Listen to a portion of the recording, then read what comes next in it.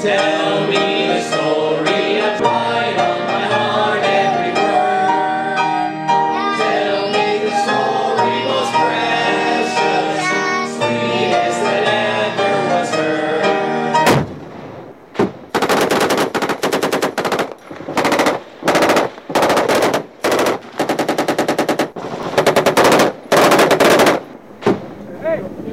That shit was close, dude. Hunter, what's going on right now? We're getting shot at by Single Shot Freddy.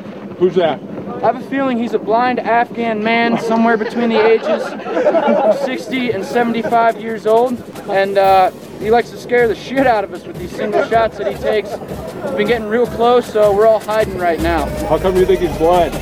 Well, he doesn't anything yet. Thank you for joining us on Longest War. This episode was recorded at a live veteran storytelling event at Seven Oaks Country Club in Beaver, Pennsylvania. We'll speak with Steve Brittian about how bad guys in Iraq always claimed it wasn't their house anytime weapons and explosives were found on the property by U.S. troops. We'll also speak with Gene Bradshaw about the hazards of having foreign nation fighter escorts as a navigator in a U.S. surveillance plane during the Gulf War. And we'll speak to Timmy Kellerman about his time as a combat engineer in Kunar Province, Afghanistan, building up the U.S. combat outpost in the Korengal Valley. All right, thanks for coming out and joining us tonight, everybody. We are really excited about this evening's event. We've got some really great speakers lined up. We want to thank the Jefferson Regional Foundation and the Heinz Endowments. They're our big funders. If it weren't for them, we wouldn't be able to do this. We have a podcast. It's like a radio show, but on the internet.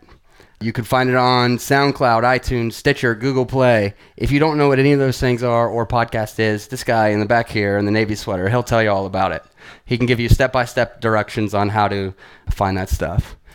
You just grabbing a plate now, Todd? Yeah. Well, you're about to say some stuff, so you might want to eat quickly or set it down. If you're not signed up for our newsletter, if you don't receive it in the mail, please sign a registration slip with Betty before you leave, and we can get that to you. Our next event will be here December 6th at 8:30 a.m. here at Seven Oaks. We hope you can all make it out. We will have sixth graders there asking unique questions, which is always fun. Todd, if you'd like to say a few words about upcoming trips. I'm Todd DiPastino. I'm the director of the Veterans Breakfast Club. This is Nick Grimes. Thank you all for coming out this evening. I did want to just emphasize again that we do have a morning program here on December 6th. Those are wonderful breakfasts. We usually get a wonderful crowd. When you add in 50 or 60 sixth graders, it's 150, 160 people. And those sixth graders are amazing. They're smart. They listen. And when they come in, they're assigned to kind of sit at different tables. And they have little worksheets and a little pencil. And they interview or interrogate the veterans. They ask a bunch of questions. And I'm sure, Guy, I know they were surrounding you and asking you all kinds of questions. And then we have a program where, we have the sixth graders stand up and then just ask a question to the room. It's amazing the stories that are prompted by these, wonderful questions that the kids come up with. But I also wanted to pitch the VBC has, we do about 60 of these events a year, 40 in the morning, about 20 in the evening, all throughout Western Pennsylvania. And next year, we're reintroducing something that we had been doing several years ago, and that is travel. We've done trips to Washington, D.C., to the World War II Museum in New Orleans, and we thought we would go big next year with two big trips. First, because it's the 50th anniversary of the Tet Offensive next year, so we thought we would do a trip to Vietnam. And right now, we have 18 committed people who are going on the trip with us. We still have about 2 weeks left before maybe less than 10 days to get the deposit in. I've been twisting Bill Silver's arm here. I told him I promised him would get him to Tam Key, the village where you were in the Marine CAP program in Vietnam. And that's the idea, is we'd love veterans to come back with us. Non-veterans are coming too. We're going to see a lot of non-war oriented sites and the beach and all that kind of stuff. But we really do want to, if Bill does come, we'll make sure that we go to the places where Bill served and he could kind of show us and tell us about his service. So if you're interested in that, let me know. In the fall, we're decided we're going to do a same kind of trip except to Europe. 2-week trip from Normandy to Berchtesgaden and everywhere in between. We'll have World War II vets coming with us. So most of our stops will be oriented for, the World War II history areas. So let me know if you're interested in either one of those things. Would love to have you join us. You don't need to be a veteran to join us. Please do join us. So yeah, please do come to any of our events, and thank you for coming out tonight, and I'm very much looking forward to the stories being told tonight, and we'll talk about this later. Thanks, Todd. Next up, we have Kevin, the muscle of the organization. Kevin, where are you at? There you are. Lauren always likes to refer to this picture as the Battle of the Bulge. Oh, here we go with the short jokes. I do like these shorts, though. I mean, they're pretty nice. You still got them? I know, but I'm looking for a pair. I'm going to wear them some night. I think we got some folks here that can sew a pair together for you. Just 6 inches by 4 inches by 3 inches, right? My dad was sitting around the other day, and he actually has a pair of pajamas like that. And I said, I'll get those. Are they that short? No, they're blue striped just like that. You want to tell everybody about the rules for speaking and recording and all that fun stuff? Yes, the rules. So you'll notice that there are some microphones in the room. I have one. Nick has one. Nick has two over there. Actually, there are some room mics. We're recording this tonight so we can preserve these stories, which are really, really important, right? This is about history. And so whether these stories tonight are 5 minutes or 10 minutes or however long they are, they matter. And we're going to be taking some photographs too, so you'll see the flash going off, and don't mind me pointing the camera in your direction, because this stuff is important, and we want to pass these stories on to future generations. So if you get the microphone, we want to make sure that you sound good, because if you sound good, we sound good, right, as audio professionals.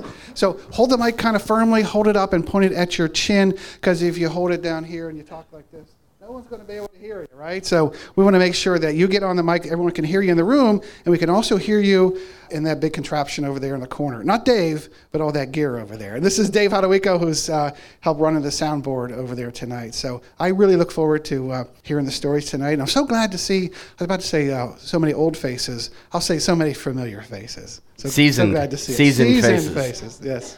Thank you. Thanks, Kev. Lauren, she's sick. She's our other staff member. She couldn't be here tonight. She's the newest one, so she's the rookie. I, obviously, am the looks of the organization. Darell Jerome, our sponsor tonight.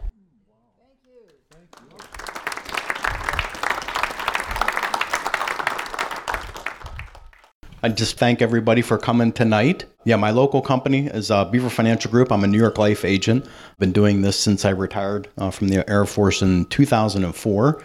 Moved back here to Western PA about 10 years ago, just to be closer to family. Grew up in Elwood City. Actually, I went to school with Guy Prestia's, some of his kids. So nice to have that connection. Actually, I was able to bring my kids, my two oldest children, go to PA Cyber for high school. And Mr. Prestia came to their office in Wexford a couple weeks ago, and they had a special presentation where he was able to share his history with a room. It was literally standing room only at the Learning Center there off of Route 19, and he was able to share that history with them. So they were enthralled, to say the least. So I've been working as a financial advisor, like I said, for the last 14 years. I help people. My youngest client literally is a newborn. My oldest client is 96 years old. I pretty much work with all sorts of different backgrounds. I do a lot of retirement work for people, investments and insurance. I have some brochures here. I have a Facebook page, obviously the website.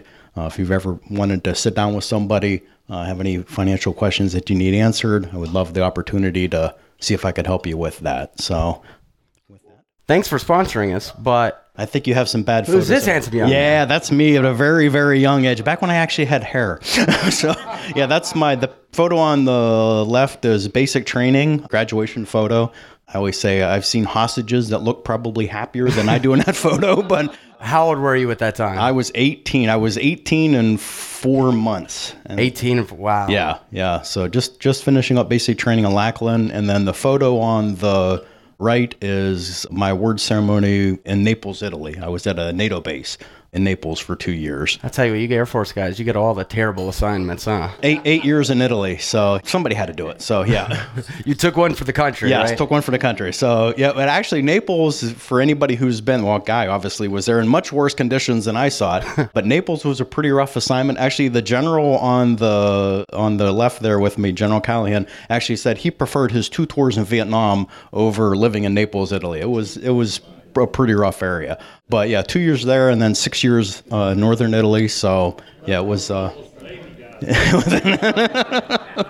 But yeah, I joined the Air Force and spent actually 2 years there in Naples, which was supported by the Navy, and then 4 years at Bethesda at the Navy Hospital. So even though I was Air Force, I did a lot of joint assignments. So 2 questions for you before I'll let you sit back down and enjoy the rest of your food. What's the thing you love the most about the Air Force? And obviously, what's the thing you, I don't want to say hated the most, let's just say loved the least? The most, just meeting so many different people. So coming from Elwood City and coming from a small town, to be able to go into the service and just meet people from just so many different backgrounds, and then just the opportunity to travel was really nice. So yeah, just the people and being able to serve with people from all sorts of different backgrounds, but having a common mission, that was probably the nicest thing. Least liked? Basic training, yeah. Which wasn't bad. It was 6 weeks, and compared to people who've been through like Marine Corps or Army basic Air Forces, we're teased and called the chair force for a reason. It's pretty simple. So you hear that, Air Force guys? Don't try to deny it later on. One of your own just said it. Yeah, our PT, the very first time that I did PT after being there for 2 weeks, we did 4 push-ups, 4 sit-ups, and we ran a quarter of a mile. And that literally was, and we literally had people that were like, oh, I can't, like, wiping the sweat on their head. So that was it. It was pretty cush. So yeah. I'm filing that away. I will never forget that now. Now I think it's much harder than that. Yeah, they all say that. It's got to be worse now. Yeah, it's probably worse now. But back then it was, 4 hard ones. By the book, right? Yeah, by the book. Yeah. Nice. So yeah, that was pretty easy. So, well, but all Darell, in all, thanks so much. I appreciate you sharing with us. Yeah, thank you.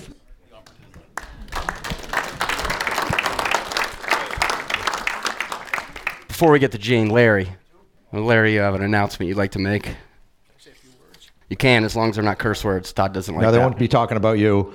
Those that don't know me, I'm honored to be the president of the Vietnam Veterans of America. Each year, we have what's called a Tet Party Reunion. Those words sound a little odd because Tet was, of course, not a party for anybody that was over there. But what we do is we honor the 73 members of Vietnam that were killed in action from Beaver County, and another 11 that were killed in action after 9/11.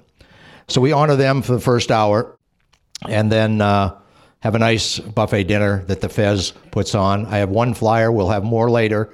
You can also soon get on our website, vva862.org, that this gentleman right here drinking the beer takes care of our website. We'll have it on there, but I'll have more information. It's 3 months from now. We just wanted to give you a little bit of a heads up, and we'll have more information later. But Nick, if I could mention something, if we got a minute. Sure. As you brought up at the next breakfast, there'll be some, are they 7th and 8th grade? What year are they? 6th graders. 6th graders come, and they do ask some really good questions. Last week, several of us went to Riverside High School. Lee was there, and a few others, and the students put on a presentation to honor 4 Vietnam veterans that were killed during the war, primarily from 1966, I think it was, to 1970. And they're on the memorial out in Beaver, and of course on the wall down in Washington, D.C. But they put on a nice show. I wouldn't say a show, but a nice, respectful presentation. And then, again, a few of us went to the New Brighton Middle School and talked to the children there.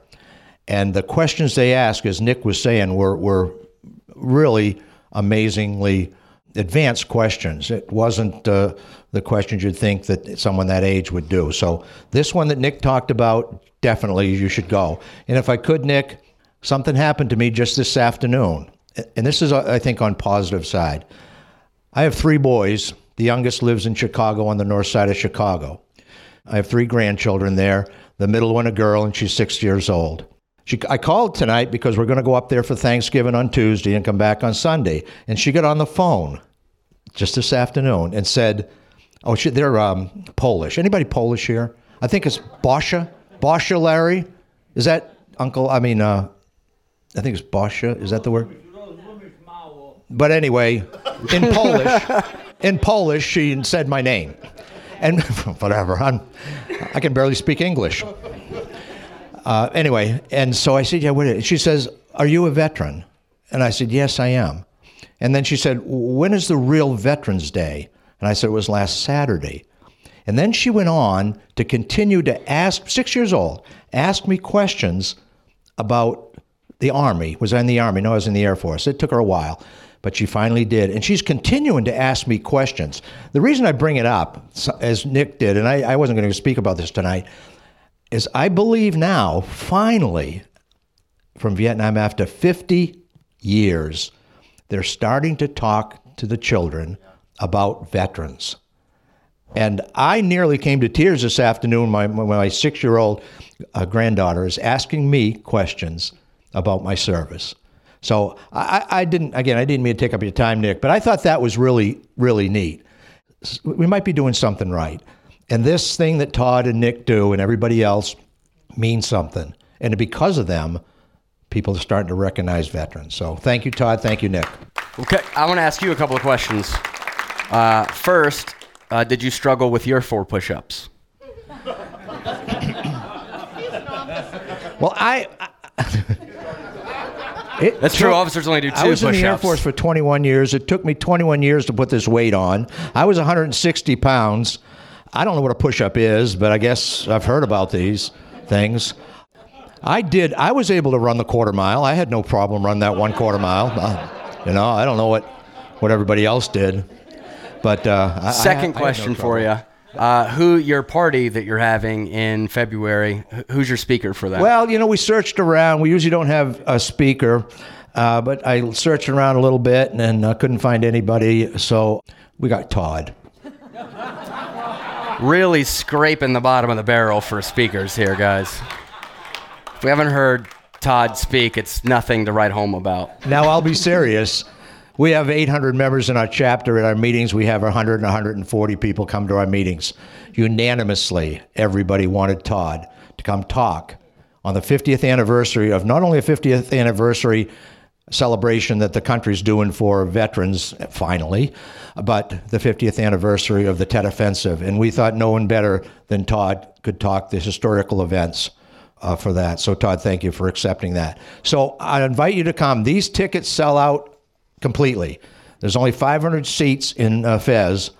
We have some complimentary tickets for Gold Star mothers. If you know what that is, we can talk about it later. A mother that's lost someone, and some other folks, like a few guests. So it'll be about 525 people, but there's 500 seats, and those tickets sell out every year. So if you think, I'll have more information later. We'll have them at the breakfast clubs. We'll have them online. We don't have any tickets right now. They're being printed, but we'll get them to you if you're interested in coming. It should be a nice event, and I guarantee Todd will do a great job. Thank you. I wouldn't guarantee it, but there's a decent chance he may do a good job. It's true. Gene. Good evening. My name is Gene Bradshaw. I'm here representing Corporate America Supports You. It's an organization, nonprofit, that has memorandums of understanding with all 4 services, the National Guard. And what we try to do is help veterans that are in transition, looking for some help with resumes, interviewing skills, wanting to look for that next job. So if they're working and they want something a little bit different, we can help coach and mentor them through that process. We work with corporations as well. So if you know any corporations that want to hire vets, we can get them involved with a couple of job boards that we have and help find vets here. And I'm here specifically for Southwest PA, but we are a national organization, so we can go anywhere in the country. Who's this handsome cat? We're going to start. Yeah, that would be me, I think. Were you in the Navy or are you one of the village people? In the Navy. Yeah. Good start. Yeah, wait till you have the crayon eaters for sure.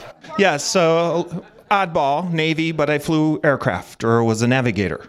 Fancy name for us was a naval flight officer or NFO. You're what, 6'3"? Yeah, 6'3". What are you about? About 190 pounds in that? Probably 220. 220. You could put up a fight back in those days, sure. huh? A little bit. A little bit? Although I didn't like the obstacle course that we had to do. How long did it take you to do your 4 push-ups in the Navy? Well, I had to do 12. 12. Mm-hmm. All right. And now we're 30 getting somewhere. sit-ups. 30 sit-ups. Uh-huh. How many quarters of miles did you have to run? 12. 3 miles. 3 miles, yeah. We had to do Hear 3 that, miles. guys? Hear that, Air Force guys? They had 3 whole miles. Yeah. What does it take, like 20 minutes to do that? Well, I was a little longer than 20 minutes. You were 6'3". I was 6'3". Give you some leeway on that. Ferry Conron 1 was my first operational squadron, and then I went to the Old Buzzards on the East Coast for my second operational tour at the end there. So hit the next slide. So 85, though, that's when 85. you joined. I was 2 months old when you joined. Yeah, okay. Just Thank for you. reference. I knew we were going to go there I didn't eventually. know they didn't have colored pictures back in 1985. Well, you know, the government, it spends a lot of money on high-quality photos, right? So this is even a film. You know what film is? I've heard of it. It's like a picture, you know, but like cellulose, clear, right? It's You a hold little up to the light. strip. Exactly. Like my grandpa used to have one of those, and it would spin on a wheel real fast. It's like a movie. Yeah, it's and weird. You were asking me for photos, and I actually found the slide carousel of actual slides, and I didn't go there. That's awesome. Well, thanks for going to all that hard work just for sure, some not a pictures problem. for me.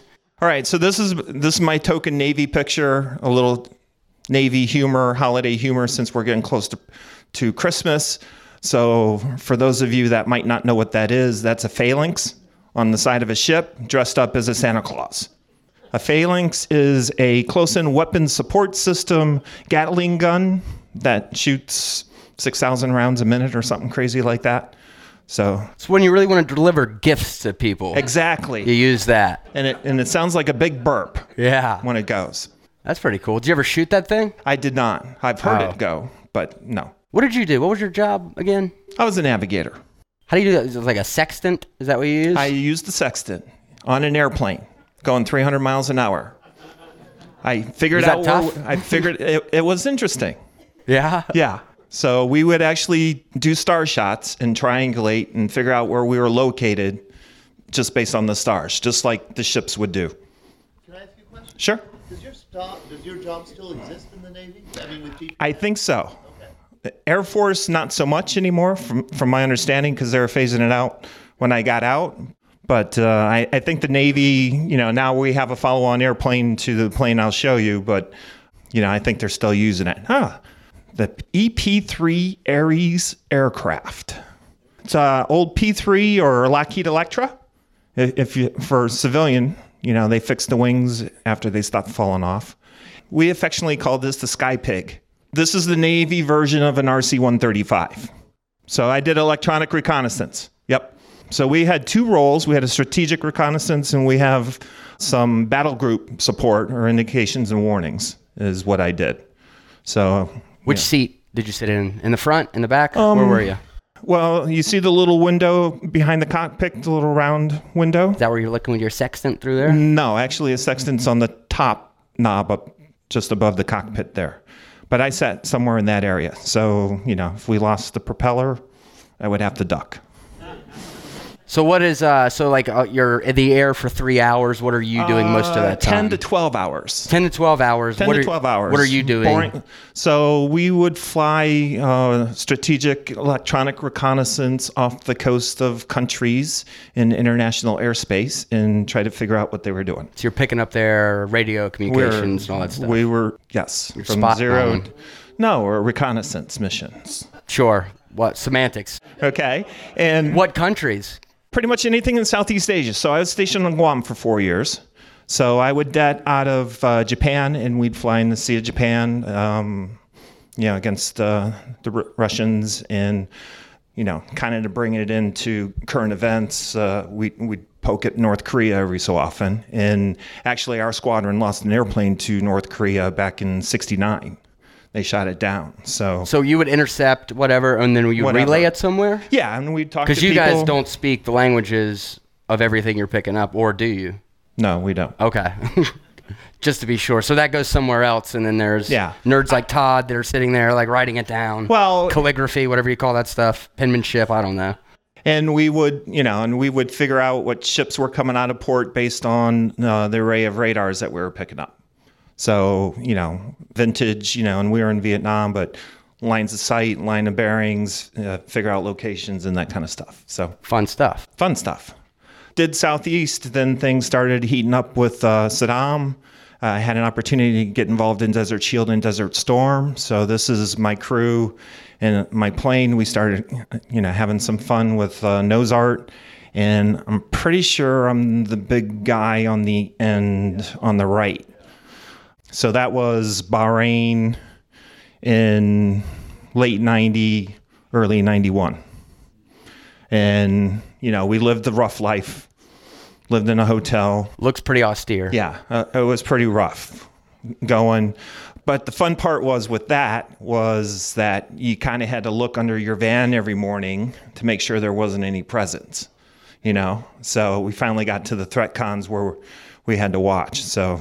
And what year was this? 91. So 91, what is Early that? 91. 26 years ago? Yeah. And now your son is in Bahrain? Yeah. So Which I is have a pretty son cool. that's active duty, and he's in Bahrain. So he's working on the ship side, on the port side. He's doing port interdiction in a little 25-foot boat and has to shoot the terrorists if they want to come blow up our ships. So worst jobs to have, certainly. there are. So this is just a picture of the coast. So you go from, civilization to Bahrain's, terrain. So that's why I put that picture in there just real quick to show you how austere it was. And this is the flight line. So just some miscellaneous pictures because I love airplanes, so why wouldn't I? So go ahead and flick through those. That's, I think, a Nimrod. We had a lot of Brits at the airport that we flew out of. And, they'd go out on a sortie during Desert Storm, come back all beat up.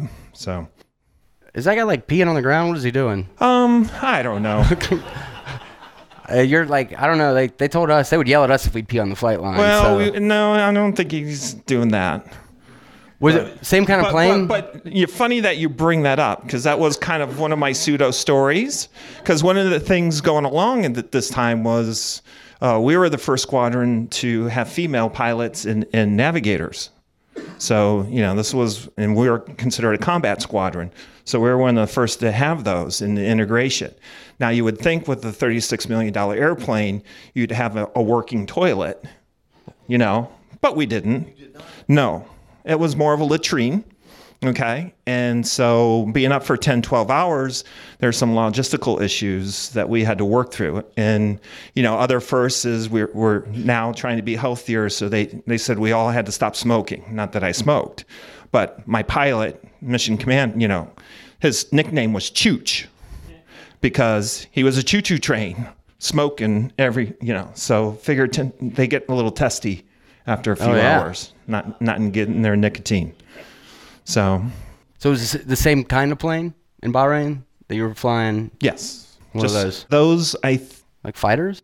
Yeah, they're fighters. So those are Tornadoes, British Tornadoes. And I think the one on the left, you could see, I think has some battle damage. And then this is our battle damage. So continuing the history of my squadron, back in 2001, we had a little skirmish with the Chinese. And this P3 was on the losing end of that skirmish. So if you remember, then there was a crash landing on Hainan Island in VQ1. My squadron was the squadron that was involved in that. So they had to do a forced landing because, we get escorted when we're out in international airspace. In, my younger days, we would get thumped every so often by an aircraft. So that was always fun. So funny that you would ask, Todd. On occasion, would have a MiG-25 come up underneath us and then come up in front of us. Basically disrupts our airflow. And we would drop 1,500, 200 feet, 2,000 feet in like that. So kind of a similar situation. So, to avoid that. And that's scary, right? It sounds very, very scary. Yeah, it could to be just scary. fall 2,000 feet unexpectedly. It doesn't help the airframes and stuff like that. So, of course, we had gentlemen agreements and all that kind of stuff. But we would get escorted. And sometimes they would come in a little close, like feet from the wings, sometimes inside the wingspan of the aircraft. And what our pilots like to do was back off on the speed. Because, of course, we're big, fat, and slow. Prop plane, sleek jet, right? They can only go so slow. And probably, if they go too slow, then they lose their ability to lift and control, and they fall. And then have to recover. So I'm guessing something along those lines. We're straight and level, probably easing up, not paying attention, and it fell into, I think it took out the props and of course the nose. So losing the nose and a couple of engines isn't too good for flying. So that's why they landed in Hainan Island. That sounds pretty scary, too. That's my guess. That's your guess? I was not there. Oh. This was Thank God. after me. So it's not your fault, is No, what it's not my you're fault. trying to Nope. get at explicitly. It's my best in-game analysis, and this is just a picture of the type of airplane that was escorting them, I think. And who's flying that airplane? Those escort? are the Chinese. That's Chinese J8, I think. How'd you communicate with those guys? Hand signals? Yeah. Nice. That'll get her done. And then this is my done picture. So as much fun and danger that there was, we also had some great views on occasion. I remember one of the comets went through. We were able to watch that up while we were flying and that kind of stuff. So there's always good with the bad. 2 quick questions. Favorite thing about the Navy, least favorite thing about the Navy? Favorite thing about the Navy is I got to travel and fly, which was my boyhood dream, and support the mission of the United States. I loved what I did. Seriously, if they were to say, hey, come back, I'd be there in a heartbeat. I like doing this. Least favorite? You can be honest. You're amongst friends. Running 3 miles? Uh-huh. That's a lot farther than a quarter mile, man. Me and gravity have an understanding, and it's not always going the same way. Well, Gene, thanks so much for sharing, man. You're I really welcome. appreciate it. Thank brother. you.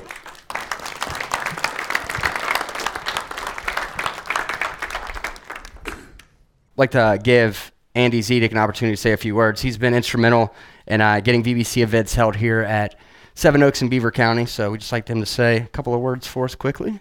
On behalf of the parent corporation, the GCU, in District 15 of the GCU, we would like to present to the Veterans Breakfast Club a check for $300. Well, thank you so much.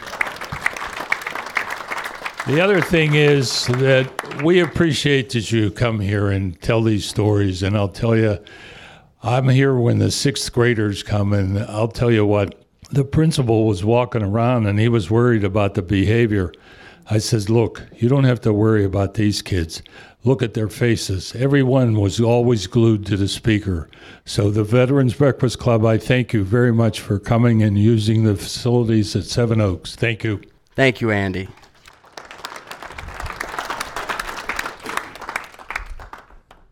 So, Steve, this is you in, what year is this? 1975. 1975. And you look suspicious. What are you doing here? I'm rifling through the sea rats trying to find an extra. You guys did that back then? Yeah. Oh, yeah. See, yeah, we didn't call it what you called it. We had a worse word for it. But, yeah, we do the same thing. We'd find all the goodies.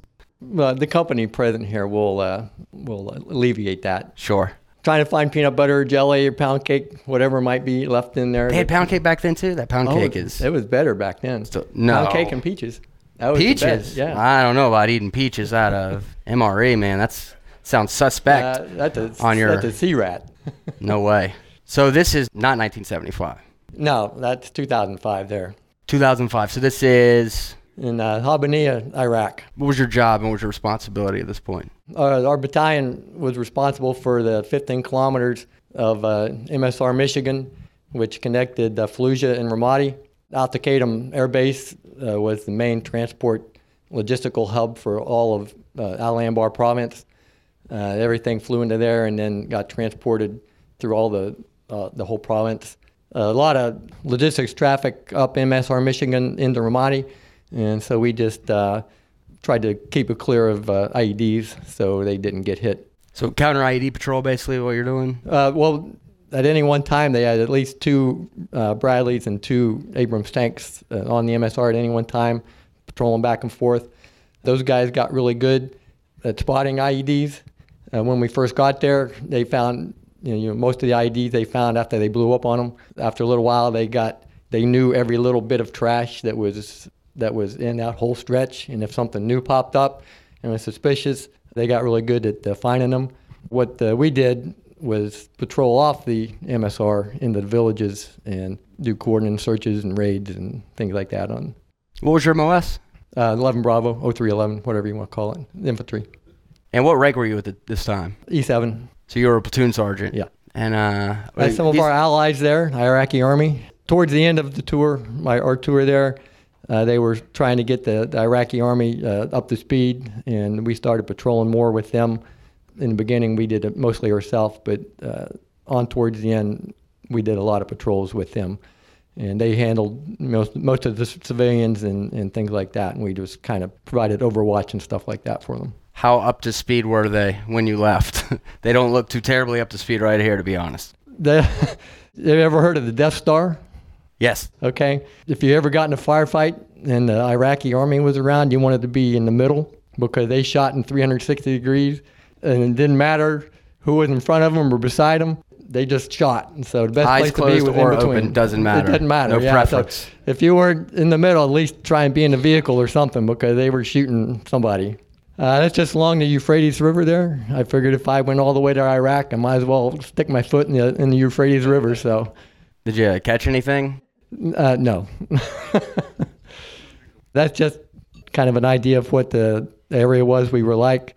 It went from along the river there. It was a lot of cultivating.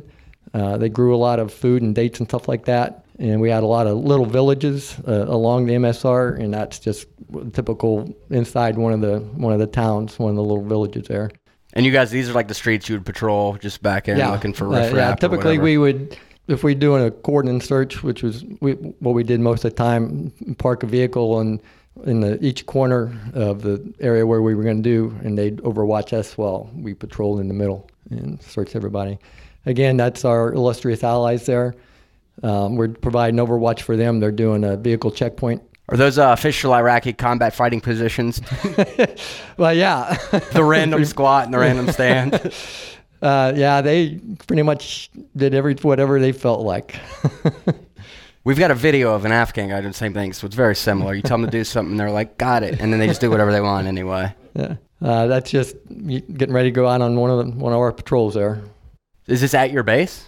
Or is this just like middle of the desert? Like I said, we went from lush date palms and palm trees and stuff into the urban area, and then on the other side of the MSR, it was desert. Where we picked up the Iraqis at was the old ammunition dump, supply dump next to Al-Qaeda, and that's where they were stationed at. So we drive over there and pick them up, and that's just, you drive through there, and it's all bunkers that were bombed during the initial invasion, holes and bunkers, and there's still pieces of artillery rounds that were scattered all over the place out there and stuff. And it looks like that's some of that good old first generation Humvee armor that's only about a 1/4 inch thick and that's basically pointless, right? 1114 or 1114 right there. So that was the first one that came out.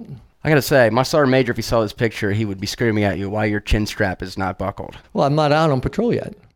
That's no excuse. We're just wrapping up a patrol there, and everybody, all the civilians, they go about their daily life. When you go by, they might stop and watch you, just like the circus come to town. See watch what you're doing. They're just continuing on playing a soccer game there. Again, some of our allies there in their little hasty fighting position there while we're on patrol.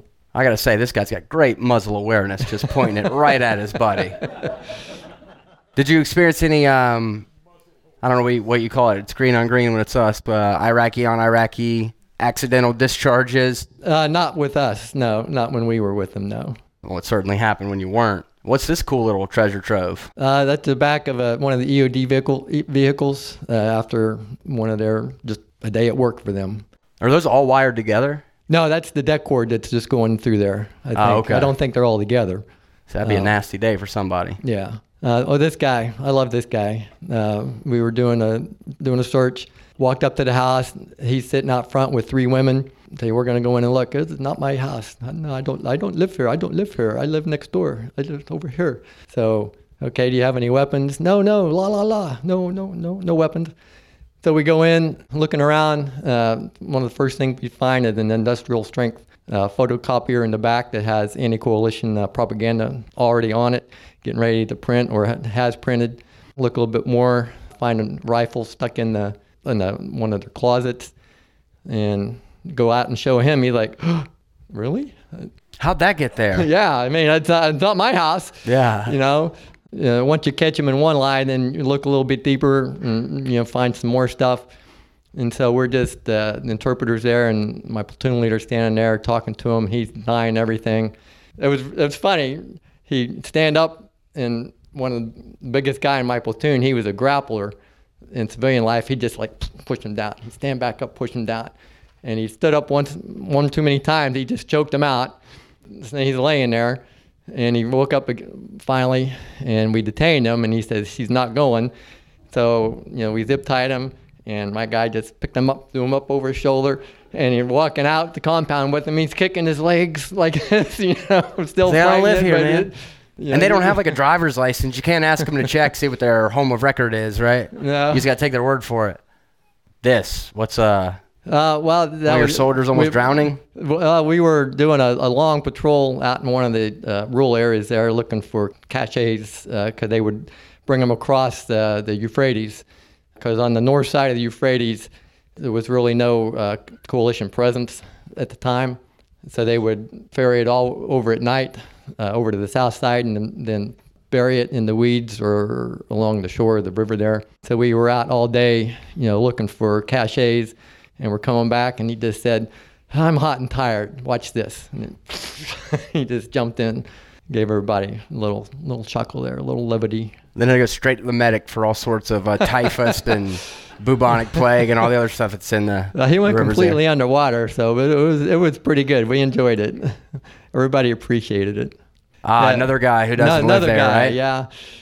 Because your first question, any weapons? No. If they say no, they're probably a bad guy because everybody's allowed one. And in this case, we had some engineers along with us, and they were swept as, I guess you could call it a yard, just a big mud flat there. But they got a couple hits and dug up an old G3 AK. That wooden crate there is a box of 7.92 short ammo, which with the STG 44s and MP 44s from World War II. Why do you have this? You can't shoot this.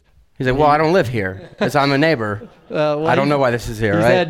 He said he got that when he was in the Iraqi army during the Iran-Iraq war, and he picked it up in Iraq or in Iran, and he thought it would fit and so he brought it back. So now he's stuck with it. Did you have to detain him as well? Oh yeah, of course. But so if you went to him and you're like, you got any guns? They're like, of course I've got guns. This is Iraq, and they were like, brought them out to you. Then you're just like, all right, see you guys later. Yeah, they were allowed one per military-age male in the household, and they'd always say, for Alibaba, to keep the bad guy away, keep Alibaba away. But if they denied everything, you could usually find one really buried in there someplace.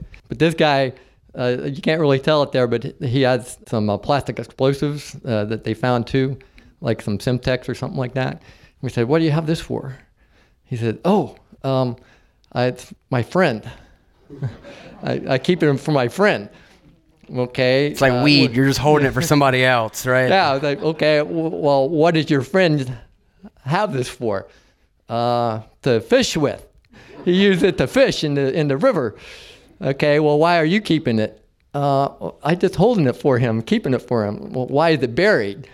He just when you could go on and on, but so they had an answer for everything. Yeah, really. Everything. So yeah, he went with us too. In my platoon, we had 13 guys that were wounded, and we had 3 in this vehicle here that got wounded, and 2 of them were evacuated. You can see in the driver's windshield there, it penetrated through the windshield and hit the driver. Right there? Yeah. It's a pretty nasty blast. What was it? Was it one of the EFPs, or was it just...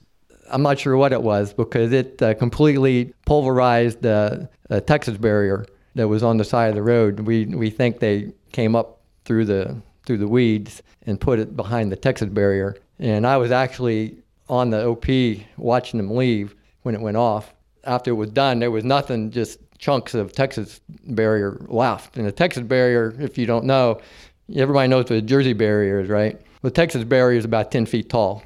Same thing. 2.5, 3 feet of reinforced concrete. Right. It takes quite a blast to go through that and do that damage to the vehicle on the other side. Yeah. That was another one of our vehicles that got hit. Same blast or a different? No, that was a different one. I think we'd been there for about 2 or 3 weeks, and they were going out on a leader's reconnaissance for one of our patrols. And my friend was sitting in the rear seat there on that. And I think there's another picture there that shows the inside of the vehicle. That's the guy from the first vehicle. He was the driver. He got hit in the head and evacuated, and they had to take off part of his skull there so the swelling wouldn't kill him. And then he got a prosthetic skull, put in place there once the swelling went down. How's he doing now? He had a lot of problems. They just got married right before they deployed, and they were together for a while when they got back, but he had some substance abuse problems afterwards. But I think he's better now. He's on the right track. He's starting to get back on, contacting some of the guys again. So I think he's doing better now. How old was he when he was injured? He was probably 20. 20. And how old were you as a platoon sergeant? I was 49 there. What's kind of pressure you felt on your shoulders of responsibility of watching out for what are in essence, let's be honest, when you're 20, you're stupid, right? Like we were all stupid 20-year-olds. I would certainly fit in that category. You got a lot of these stupid guys doing stupid stuff, and you got to kind of like be a dad and a babysitter and a protector. Like how heavy does that weigh on you while you're over there? I think before when we were training up, it was harder because you're trying to think of all the different things. What can I teach them? What can I show them? So they can do the right thing, when they get there. And then once we get there, it's kind of out of your hands. You just hope for the best. Hope you train them up well, did everything you could, and just be there for them whenever, something did happen. So, same two questions I'll ask everybody else. Favorite thing about the Army, least favorite thing about the Army? All the places I went to see, went to a lot of different places, saw a lot of things, did a lot of things, so that was fun. Least favorite? Being away from my family when I was off doing all those things and seeing all those places. Yeah, good point. Hey, Steve, thanks so much for sharing with us. Appreciate it. Thanks, man. Next up, we got Timmy. You good? You ready? Yeah, ready to do this? Oh, yeah, ready. All right, Timmy's never spoken about his experience before. It's my first time, so please bear with me on this one. And fun fact, this old guy over here, Jake Volker, used to be young Lieutenant Volker and was Tim's platoon leader in Afghanistan in 2006, 7, and 8.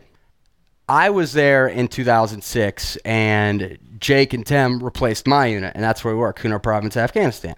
It's like what was referred to as like the Badlands. So right where the K is in Kunar, that's Pakistan, and that's where bin Laden was actually living. Like that's how close he was.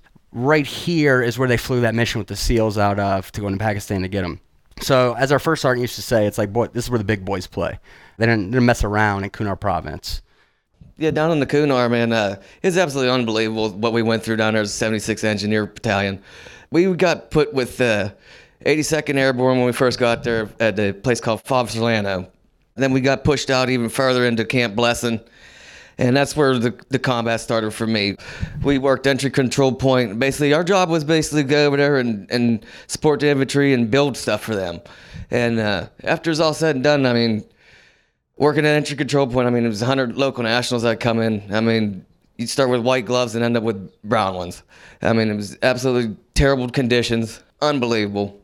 And then after that, we got sent to Firebase, Michigan. And I've had probably more firefights than I can honestly ask for to even be a part of.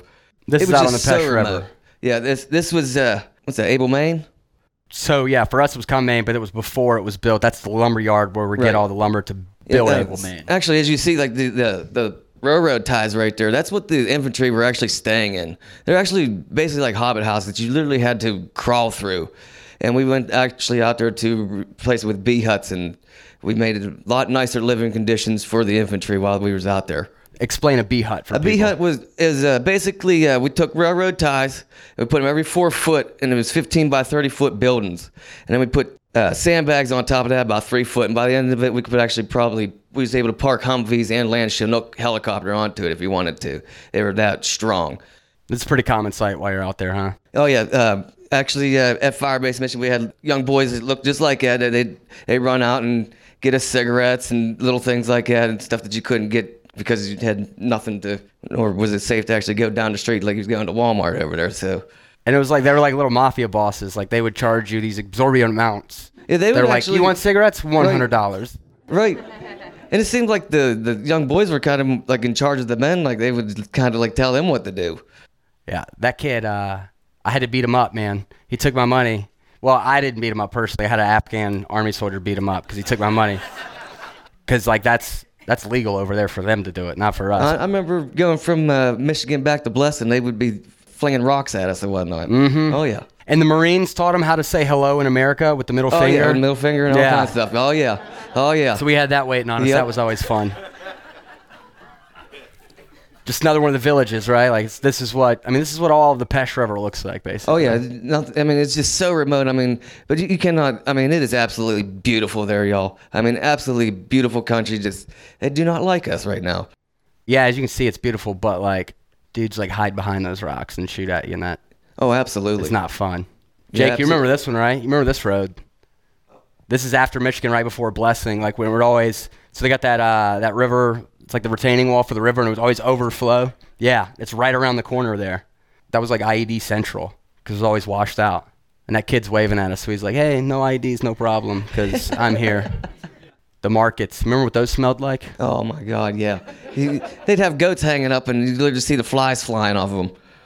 And they would be like sides of beef hanging up, yellow on the outside, the flies, and it would smell so bad. And occasionally, man, I'll drive through Pittsburgh. My wife will attest to this. We're driving, the windows down, and I don't know if we pass like sewage plant or something, but like I'll get a whiff, and I'll be like, and it smells exactly like the markets in Afghanistan because like all this stuff on the road, like it hadn't rained recently. That's like urine and feces and whatever else. It's pretty gross living. We got a video of some fun times on the Pesh River.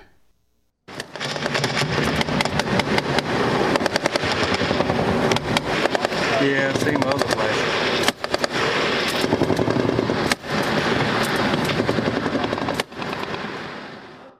So I don't know if you noticed, but at the very beginning, right around here, there was one muzzle flash of one guy. So that's like, that's what you do when one guy shoots at you, right? You shoot everything you got back at him.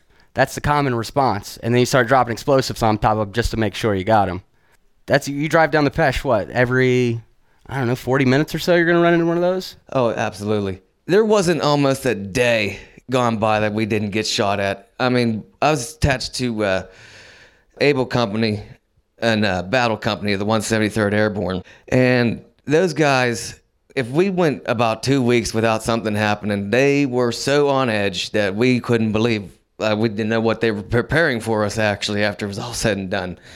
Yeah, I mean, I don't even know how to even begin or start or explain what actually I've seen and dealt with over there. What you say, like, it's the grace of God, and I'm still standing here. You go 2 weeks, man, and the anxiety. Absolute anxiety. Of what's coming at some point. We have that weapon status amber. I mean, the guys they'd have one locked in the pipe ready to go. I mean, absolutely just ready to go at any second. Actually, at Firebase, Michigan, we actually almost got overran there one night. It was one of the worst nights I ever had in my life. Actually, I remember calling back and reporting to my lieutenant about what happened that night, and even he couldn't believe it, and well, he come to find out himself, too. Yeah. Thank you, sir. But you said before, man, it's beautiful over there. Oh, it's absolutely the gorgeous country. I mean, I just don't... Not so much this far. Yeah, that's their Afghani Cadillac right there. That's a nice man right there. Just walking around carrying a chicken, just minding his own business. Nothing to be suspicious about. Not suspicious at all. Didn't trust that guy. And this is also a common sight. How many times do you pass a jingle truck with 40 guys sitting on top of it? Yes, they will sit there 40, 50 deep easily. Like, I've seen they'll flip them with so many people in there. Absolutely. And the guy driving will hit bumps, and like one dude will fall off the back, and the guy's laughing and just keep on the inside. Going. And just keep on going. Yep. What are they? I'm sure they're asking for, like, give me Pepsi, give me Gatorade, give me something. They're forever asking for Pepsi. Honestly, I think that's one of the things. Like when we was at Blessing, actually got to actually get the one of the commanders to actually bring out pops and chips for the guys that were helping us build the brick and mortars. I mean, I tell you what, a Pepsi goes a long way over there for them people. Like they really appreciate that stuff because it's just they don't get it. I guess. I mean, I don't know. Like it's just amazing. Like I mean, look how they live on a hillside. It's just amazing. And like, would you ever walk across one of these shaky ass footbridges? If I had to, I wouldn't want to. Some of the switchbacks going up there. Would you walk across this shaky footbridge? No, definitely not. Definitely not. It looks like that Army engineers built that, right, Jake? We might have built that. It's stable enough, right? That's all you need is to get across it once. Work. Yeah, good enough for government work, right? It's a fording site in the Korengal, so you know this road, right? Oh, yeah. So that's just switchback up and down the whole That is a road way. that you will not get your driver's good driving badge. You will lose your mirror, if not roll down the hillside. And as you drive this road, what is the likelihood that an IED will hit you or you'll be ambushed? Greatly. I know when we was at the COP, we had one IED that hit when we was actually snowed in. We wasn't able to get nothing. We had nothing but potato chips and muffins, honestly, to eat. And LT, you was there. I remember we got hit with an IED, and it was the guy he got hit in the legs. He's so bloody, and the helicopter come down, and we managed to actually, me, Sergeant Stokes, and Rutledge, and another guy, loaded him up onto the helicopter, got him in there, and supposedly actually saved the man's legs. I don't know to this day, but supposedly he was saved from that. And the TC, or maybe the commander of that Humvee, he was actually so badly burned, he looked like a bad cigarette commercial. Like he was actually out there smoking, and he was black as can be from getting hit from the IED. And like, I tell you what, it goes from, you could be as neat as can be, especially you know how the military is. You roll your socks and bounce a quarter off the bed. But when the combat situation hits, it gets messy. I mean, absolutely messy. I tell you what, I mean, I served with some of the best men and women I could ever ask for. They definitely went through hell and back. So the first video I showed was just a couple of pop shots coming and an overreaction. I'm showing another video here of a typical everyday Korengal firefight. You ready?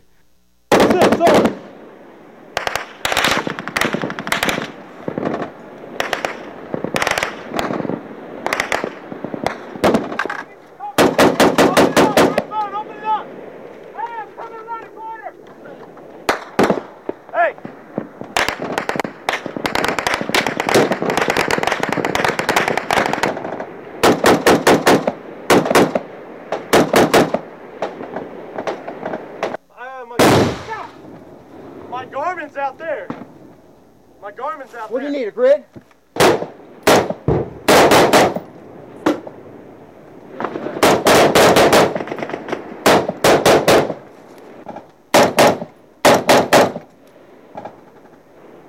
Hey, did you see him?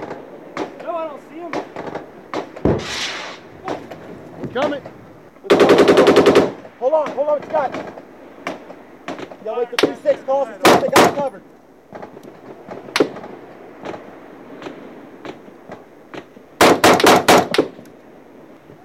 Roger, I copy. Danger close.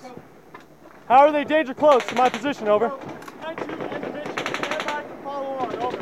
Just fire, polar. Over.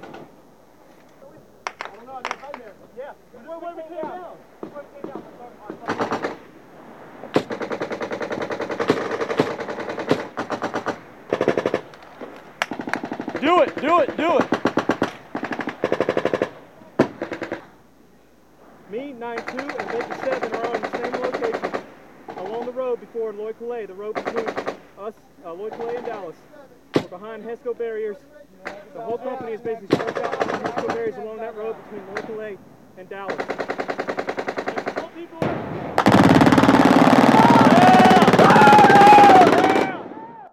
So you can hear the anxiety in those guys' voices as they're trying to call in air support. They don't know if it's coming because getting pinned down is reality out there. Oh, that is for sure.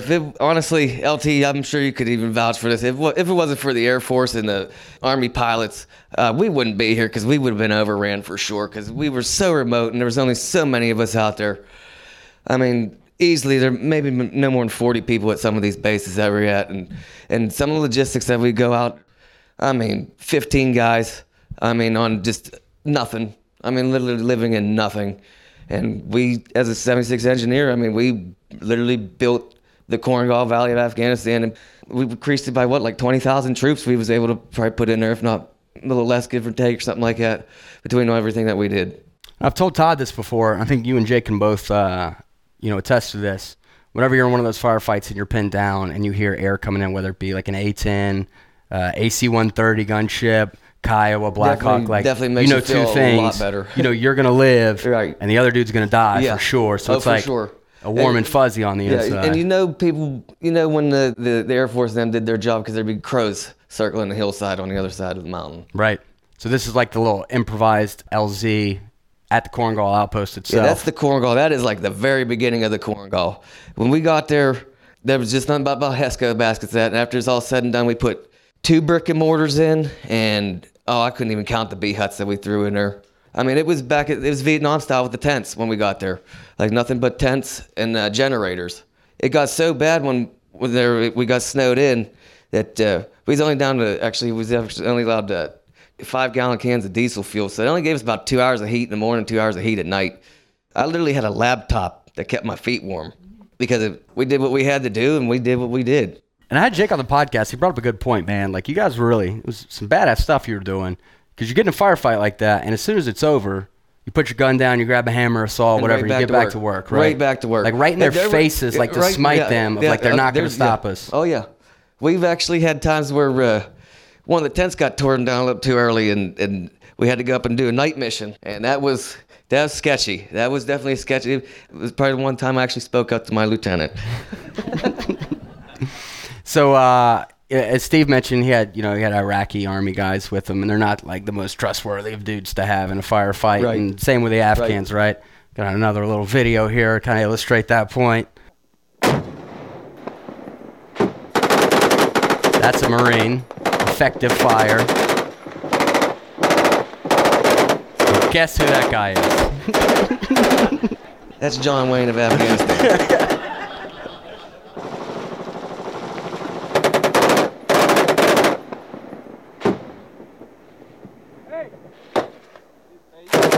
When I showed Todd this video earlier, he said, like, that's what it would look like if I were out there shooting a gun in Afghanistan with no training whatsoever. So they've got, like, 17-year-old kids just shooting machine guns at whatever moves, which is concerning, to say the least. Also, another point within a firefight, like, anybody's ever been in one, the smell of gunpowder is absolutely gagging after it is said and done. I mean, it could be 15 minutes later on a windy day, and it still lingers. I don't even know how to describe it. For people that may not know, what's that right there? Is that a pee tube? That is a pee tube, right? That's how you pee in the army in Afghanistan. Yeah. They just dig a hole in the ground, stick a tube in it, and you just pee into that. And it's like Murphy's Law. Every time you go to pee in it, like a rocket comes in right at that very moment. Absolutely. So you urinate very quickly. If that's one of the upsides of it. But this is like typical. I had a rocket come in at Solano, and I had to go running across the whole company in a towel. Yeah. My worst fear in Afghanistan was like getting hit when I was in the Porta-John by a rocket. Please tell my mom I was out fighting. Yeah. So this is the kind of stuff, like, when you leave it up to the infantry guys, like, they just like, oh, okay, we'll use this random house, throw some tarps on it.